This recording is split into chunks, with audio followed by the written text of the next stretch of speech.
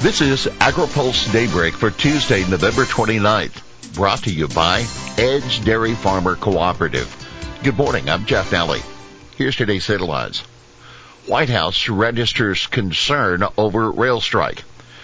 Department of Transportation rejects livestock hauler waiver request, and ag nominees continue to wait.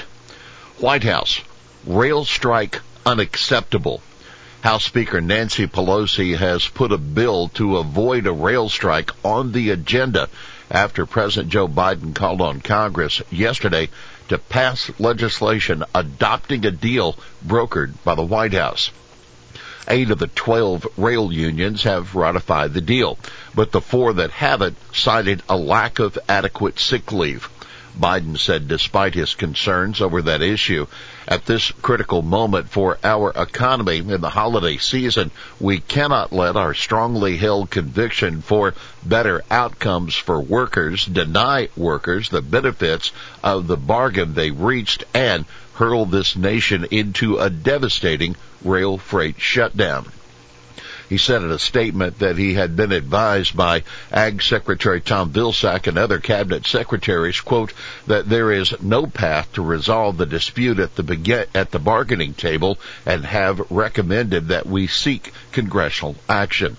You can read more at agripulse.com. Pressure builds for congressional action. Biden's call to action came the same day more than 400 business groups sent a letter to House and Senate leaders calling for them to step in, if necessary, to prevent the rail workers from striking. The coalition of groups, including the American Farm Bureau Federation, the National Grain and Feed Association, and other agriculture interests, said a strike would disrupt the transportation of 6,300 food and farm products per day, halt deliveries of chemicals like chlorine used for wastewater treatment. A voluntary agreement with the 4 holdout unions is the best outcome, they said, but urged Congress to act in the absence of that. Many businesses will see the impacts of a national rail strike well before December 9th through service disruptions and other impacts potentially as early as December 5th, the groups wrote. Hours of service waiver request shot down by Transportation Department. Livestock groups have lost their long-running bid for an exemption from federal requirements that limit the hours drivers can haul animals. The groups, including the National Cattlemen's Beef Association and others representing beekeepers and aquaculture operations, had sought further exemptions from the Transportation Department's time limits for livestock haulers. The Federal Motor Carrier Safety Administration already exempts livestock haulers from hours of service requirements when they drive within a 150-mile air radius from the source. The group said some longer trips cannot be completed within 11 or 14 hours as required by the current rules. But the agency said the group's proposed, quote, fatigue risk management system would not replace the safety benefits of compliance with the hours of service regulations. NCBA's Kent Backus said the group would look to Congress for relief from the HOS limits, as it has in the past.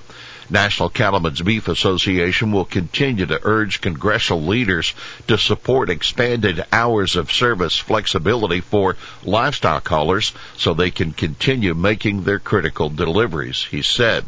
Objecting to the request made about 3 years ago were the Iowa Motor Truck Association, the National Transportation Safety Board, Commercial Vehicle Safety Alliance, Truckload Carriers Association, and the Animal Welfare Institute. We'll have more AgriPulse Daybreak after this. Daybreak is sponsored by Edge Dairy Farmer Cooperative, the 3rd largest dairy co-op in the country. Edge is a powerful advocate of Washington for farmers throughout the upper Midwest. Among Edge's top priorities is milk pricing reform. Over its long history, the federal order system has aimed to serve farmers by ensuring the orderly marketing of fluid milk. But changing production and consumption patterns are rendering the system ineffective. EDGE envisions changes that create flexibility, promote fairness, and strengthen the relationship between farmers and processors. Welcome back to AgriPulse Daybreak. Dozens of groups urge Senate to confirm top ag trade nominees. More than 50 American farm groups are uniting for a last push in 2022 to get the Senate to confirm two key ag trade officials nominated months ago, according to Farmers for Free Trade. The American Farm Bureau Federation, the National Pork Producers Council, the American Soybean Association, the U.S. Dairy Export Council, and many other major groups are joining this week to write to Senate Majority Leader Chuck Schumer, Minority Leader Mitch McConnell, urging confirmation of Doug McKillop to be the U.S. Trade Representative's chief ag negotiator and Alexis Taylor to be USDA's next trade undersecretary. Despite unanimous support by the committee and widespread and bipartisan support, the Senate has yet to confirm these highly skilled candidates, they say in their letter. Time is of the essence to confirm these nominees. American agriculture needs experienced leaders representing us in international negotiations. We urge the U.S. Senate to confirm Doug McKillop and Alexis Taylor by the end of this year and appreciate your assistance with this critical matter. Dry weather in Brazil's Midwest evokes some concern for soy. Soy planting is virtually complete in Brazil's Midwest region, home to the country's largest producing state of Mato Grosso. But continued dryness is causing some concern about the crop, that according to the consulting firm AgRural. Recent rains were erratic, the firm said, raising concern in areas that have been dry for longer, especially as temperatures are rising. Precipitation has been more even through the south, but farmers are hoping for more in weeks to come. Overall, about 87% of this year's soybean crop has been planted, up from about 80% the previous week and down from 90% at this time a year ago. AgRual's preliminary forecast for soybean production this year is 150.5 million metric tons. USDA breaks ground on new soil research facilities at Auburn.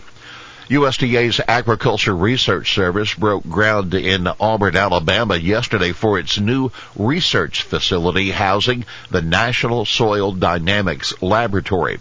The 4 new buildings, 2 at Auburn University's Research Park and 2 more at a site near the university's campus, will house research on conservation cropping systems, environmentally sound animal waste management, and climate change. Research efforts will also focus on improved poultry production practices, cotton disease control, and improved forage production, and the use of biochar in agriculture, ARS said. FDA extends comment period for healthy redefinition. Food and Drug Administration is pushing back by 50 days the deadline for comments on the agency's proposed new definition for using the word healthy on food labels. The new deadline is February 16. Under the proposal, foods could be labeled healthy if they provide a meaningful amount of one of the food groups that Americans are supposed to consume according to the federal dietary guidelines. Those foods include fruits and vegetables, lean meats, dairy products, and nuts. Well, that's Daybreak for this Tuesday, November 29th. Brought to you by Edge Dairy Farmer Cooperative. For the latest news out of Washington, D.C., visit agripulse.com. For AgriPulse Daybreak, I'm Jeff Nally.